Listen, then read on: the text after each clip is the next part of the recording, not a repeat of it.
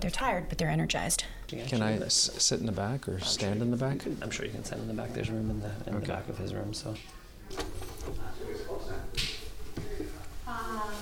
Thank you for letting me sit in the back of your class. Then I watched you moving around. I thought I was watching a yoga class or an athletic class rather than a language class. What's going on there? Well, the whole point is to put the language in a real context. I'm Tamara Smith, and I am a master teacher and a TA during ALPS. ALPS stands for Advanced Language Programs, intensive 10-day sessions held in the summers at the Rasius Center at Dartmouth College in New Hampshire. Fernando, the way Tamara was speaking French in her class, I felt like I was watching a movie with Gerard Depardieu. Really? I recorded during the class. This will give you a flavor. Espèce d'imbécile, tu ne peux pas regarder où tu vas? Espèce d'imbécile, tu ne peux pas regarder où tu vas? Espèce d'imbécile, tu ne peux pas regarder où tu vas? I see what you mean. When I sat down with Tamara after the class, I asked her to repeat what she had been drilling. Okay, I'm trying to think. How does that one go? Espèce d'imbécile, you utter moron. Where did you get your driver's license? In a party bag? That's great. The drama, the finger snapping, the emotion, it's all part of what's called the Rasius method. Rasius. Was Rasius a professor at Dartmouth? Yes, his name was John Rasius, and almost since I started researching American bilingualism, I heard about John Rasius. I met people who had been his student and who told me I must know about this man. Is he still alive? Alas, John Rasius died in 2015 at the age of 90. But in our quest to visit and report on America's greatest summer language programs, I knew the Rasius Center at Dartmouth would be on our list. It was a busy summer of reporting for you. It was. I arrived at Dartmouth in early July, and Tamara was one of the staff members I watched in action. Turns out, Tamara sought out Professor Rasius when she was still in high school and applying to colleges. She asked if she could sit in on one of his classes. After class, she met him. Yeah, and so he came over and met you. What was that like? Oh, it was like meeting a rock star for me. So when I met him, and he was larger than life, and he was like a tidal wave of love.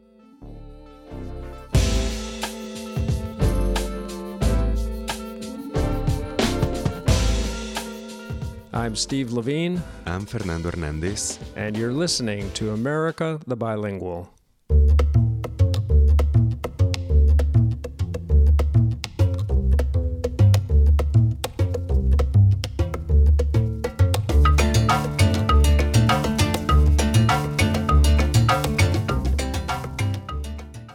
So you went to Dartmouth to learn about this man you had heard so much about and to study his methods. Yes, and in the back of my mind was a question.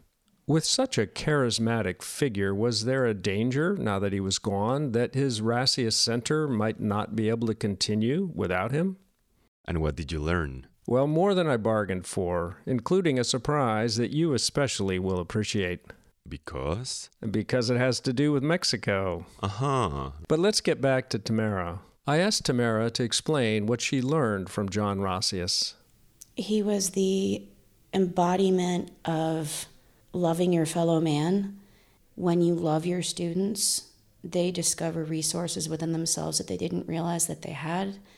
And yes, you care about what you're teaching, but you really care about them, and you care about what the language could mean to them personally, that students aren't afraid to make mistakes.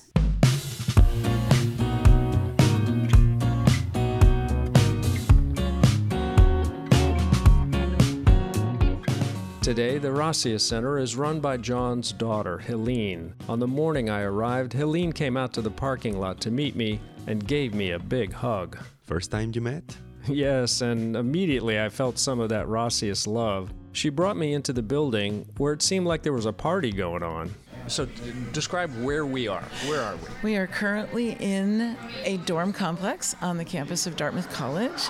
This is the ALPS Oh no, sorry, Brazil just... Oh, no. The World Cup is going on, so there's a large screen in the back of the room, and there are people sitting and forming and standing nervously watching the game. Brazil just scored, as you may have heard before. So we're all a little kerplunked about that because we are very pro-Mexico here right now. Well, I'm happy they were all for Mexico. Helene said she decided to allow a rare deviation from their schedule for the game. Well, I think it would have been a revolution otherwise. What is supposed to be going on here today? Currently, the way the schedule works is it's an 8 hours classroom day, and we have 3 hours of master class that frame the day. So the morning at 8 o'clock, we have a master teacher who's generally a professor, kicks off the day, gives people grammar, delivers some cultural, but really keeps at them hard. It's a hard, long hour because the next 3 hours are followed by what we call drill. It should be less violent, I think, but small group intensive language sessions. And the drill is a way to bring it all home. That was part of a drill class that we heard Tamara leading before, right? It was, and I next sat down with another of John Rasius' students, who today is a professor himself. You were a student of John Rasius back in the 70s, so tell me about that. John Rasius was the most dynamic professor I ever met at Dartmouth College, and to give you an idea of his voice, it was even lower than mine. It was like, "Stephen, it's great to have you here." My name is Joel Goldfield. I'm a professor at Fairfield University. Joel explained that traditional language classes had a bias toward reading and writing because, frankly, it was easier for teachers to grade papers outside of class. But what about for speaking? What if there were a system of providing immediate feedback on speaking so we could make error corrections like that in a snap? In fact, part of this repetition method where we act out things and speak and get feedback all within a split second relies on a snap to let us know that it's our turn to speak. Joel is explaining one of the key parts of the Rasius method, drill. Wait, drill is often the subject of ridicule when we interview language teachers, as in drill and kill? As in killing enthusiasm, yes, but drill in the Rasius method is a very different thing. Here's Joel. The research that we've done shows, especially the work of Professor Potter at MIT, that the human auditory buffer memory only lasts like 1.2 to 1.7 seconds. If any meaningful sounds occur during that time period, that period of time when your brain can retain the sound is reduced enormously. So actually, by saying someone's name or making any meaningful comments that require thinking, we are causing our students to fail. So the snap is a way of doing what? The snap is a way of saying, I'm done with what I'm saying, and now I'm going to call on one of you guys. That's just what Tamara was doing in her drill class with lots of emotion. By having all of the dialogues be rooted in some kind of an emotional context, whether it's frustration or anger or sad or being nervous, because students don't just repeat, they repeat with feeling, it opens up more neural pathways to recall the language because you're not just recalling what you heard and said, you're recalling how it made you feel. And it works.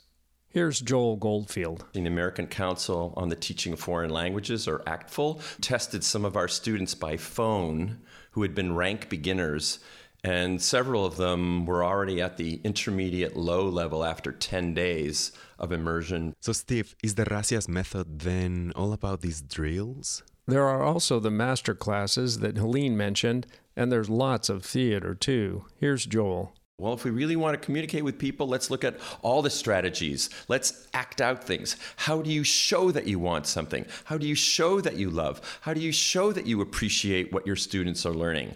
It shouldn't be a very dry, sterile approach. It should be some sort of joie de vivre. So it sounds way different from the language classes I had in school. We really prize success, and if someone makes a mistake, that's part of the process. John Rasius created an error-friendly environment.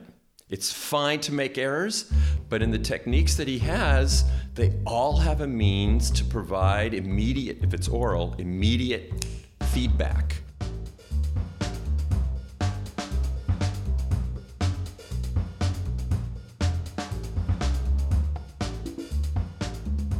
So, Steve, you mentioned a surprise about Mexico.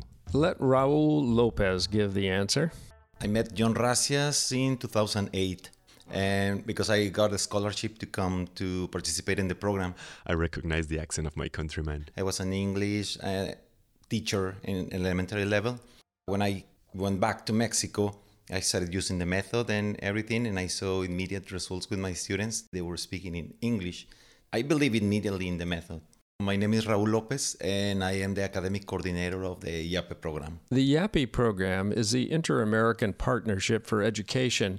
It's the application of the Racias method in Mexico to help public school English teachers improve their English and their teaching. I sat down with the director of YAPE. I'm Jim Citron, and I'm the director of the Inter-American Partnership for Education, which is a partnership between Educando and the Racias Center of World Languages and Cultures at Dartmouth College. Jim explained why Spanish-English bilingualism is so important in Mexico.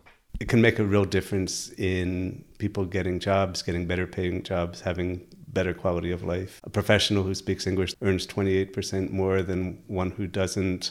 And Jim says more and more employers in Mexico want to hire bilinguals. Even the most basic entry-level positions, from tourism to science, technology, business, all fields. I can vouch for that in Mexico. Being bilingual changed my life for the better in terms of economic opportunities. The thing is, for me to learn English, my parents had to enroll me at a private high school. Until recently, if you went to a private school in Mexico, you had a pretty good chance of learning English. And if you went to public school in Mexico, your chances were much less. And 86%, 87% of students in Mexico attend public schools. It's true. My older brother went to a public high school and he had to take private English lessons to get his English to a workable level. Has the YAPE program been able to help? Yeah, YAPE has existed for 11 years now, and we have trained about 2,400 teachers, and we calculate that they, over these 10 years, now have taught over 2.3 million students in public schools in every state in the country.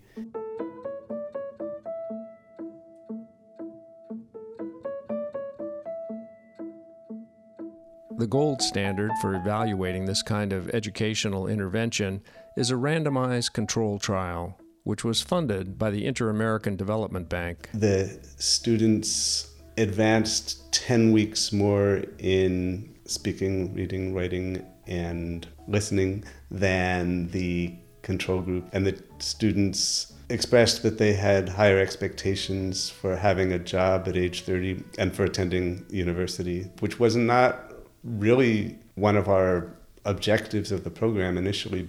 Where did those higher expectations come from? What the researchers surmised, and I think it makes sense, is that the students were seeing that they were being successful in an area of their life. The YAPE program was the brainchild of a Dartmouth grad named Luann Zerlo, but now is being funded mostly not by Americans, but by Mexicans. Our biggest donor is a Mexican donor right now. It's a no-brainer to people in Mexico. They understand the importance of English. The Mexican government has made it a priority. I asked Jim Citron why he does what he does. And we're living in a time when there's so much talk about walls, especially between the two countries that I work in. And this project is all about building bridges across those countries. And that's why it's so rewarding for all of us who are working on it. Raul Lopez, the YAPE coordinator in Mexico, told me John Racias still inspires him. He created a bunch of techniques to teach and learn languages, but it's more than the techniques, it's more about the philosophy behind the method. It's really caring about your students. Raul sounds like the kind of teacher I wish I had when I went to a public junior high school. Paying attention to details, like the way you connect with them, the way you want them to succeed and feel good about what they're learning, and also, well, the importance of languages in the world in general, to give them more opportunities or a better life.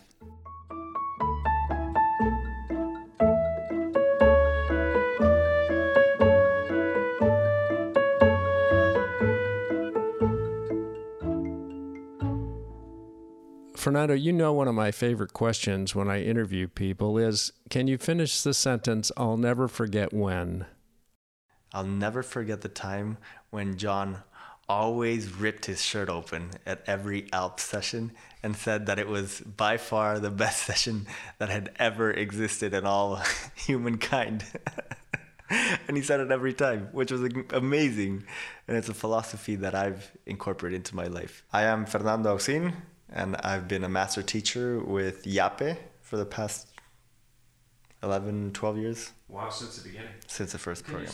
I asked Fernando Auxin whether the Rasius method could continue without this big, loving man. I think, yes, he was a much larger than life figure, but I think his legacy is also larger than life in many ways. I think that same heart-to-heart mentality and that language of love with which he taught is being transmitted through Raul, through Jim, through Helene, his daughter, through all the people that collaborate with the Rasius programs.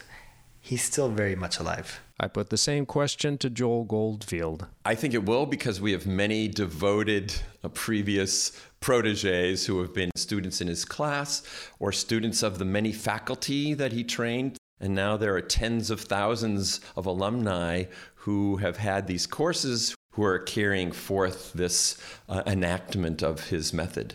I asked Joel if the impact of John Rasius is even bigger in Mexico. Yes, because whereas we're counting more like in the hundreds of thousands in the United States, we can see now millions of students in Mexico already. Jim Citron agrees. I think John's legacy is living on in the 2,400 teachers all around Mexico who are teaching with this method, plus the countless other teachers who have attended workshops and have been touched by him. Michael Friesner, who started working for John Rasius as a student 20 years ago, is now the academic operations director for the Summer Immersion ALPS program. He told me he hopes people don't get the wrong impression. Even with him no longer being around, I think that can give that unfortunate impression that we're just devoted to something that isn't real, when it's quite the opposite. We're devoted to everything that he represented and represents about that authentic interpersonal connection. Do you try to perpetuate his methods or his style in your own teaching? Absolutely. I think there's a lot of aspects of the Rasius method that are really relevant today and missing in a lot of other methods that I see used around. We all channel him in ways that are authentic to ourselves. And for Michael, the stakes are high. People from different cultures. I think the lesson to take away from John Rasius is that's not something to fear. Having diversity of viewpoints, having a diversity of languages, it's a richness that we should all take advantage of.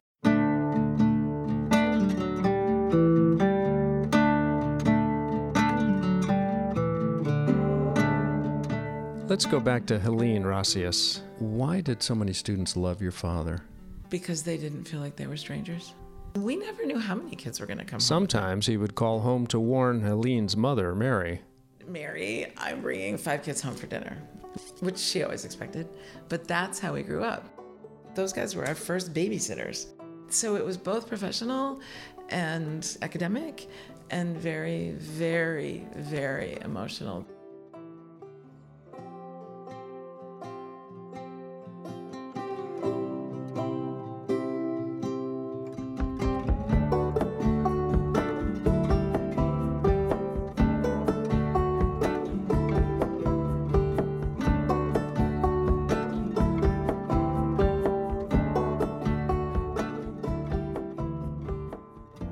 The summer he died, so many people brought their families to meet him. It was a pilgrimage summer. Is it going to be a challenge? Is it a challenge now, keeping on his legacy when he is gone? Yes, I know. The challenge, I think, is sometimes I really need his advice. So I think for me, emotionally, I would love to be able to kick it around with him, where it's direction, what are we doing? But I do feel like we know what we're doing, and we've got some incredible team members that are helping with that.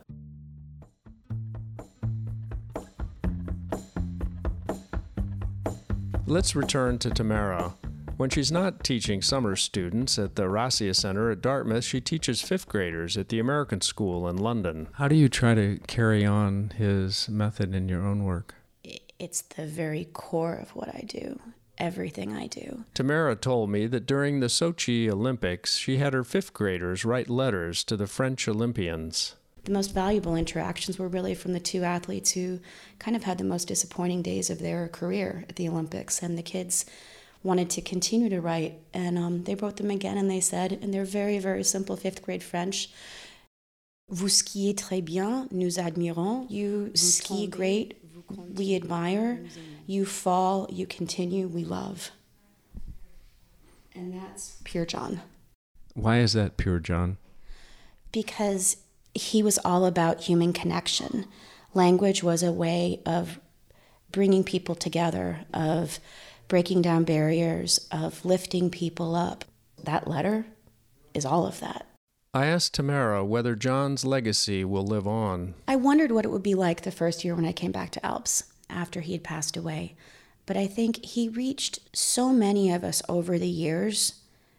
And it's not just those of us who've become language teachers, people who are bringing that same passion and kindness towards others and wanting to make connections into whatever career they've chosen, that he lives on through thousands of people. It still feels as if he's with us.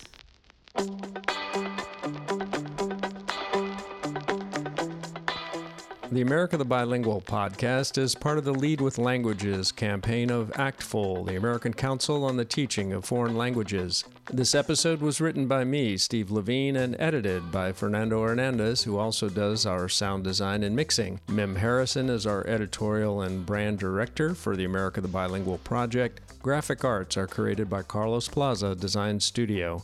Associate producer Becky Rankin provided her ace field work as always. Special thanks to my friend Wayne Welch, who came with me to Dartmouth. Support for the America the Bilingual project comes from the Levenger Foundation. Music in this episode, Quasi Motion by Kevin MacLeod, was used with a Creative Commons Attribution license. Our thanks to Epidemic Sound for helping us make beautiful music together. If you like this episode, please share with a friend and subscribe on iTunes or wherever you listen to podcasts. Thanks for listening. For America the Bilingual, this is Steve Levine.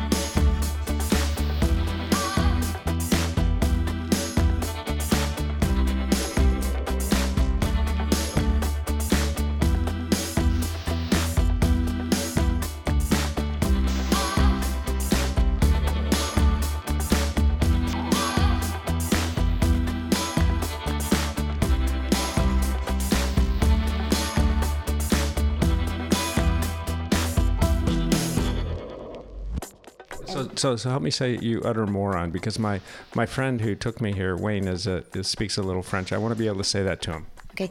Espèce d'imbécile. Espèce d'imbécile. You gotta be angry. Espèce d'imbécile. Espèce d'imbécile. Yeah, but you gotta like really say it with, you can't just be like, oh, espèce d'imbécile. Espèce d'imbécile. D'imbécile. D'imbécile, like imbecile. D'imbécile. Yeah, it really means you piece of an imbecile, but it... Say it again for me. Espèce d'imbécile. Espèce d'imbécile. Très bien.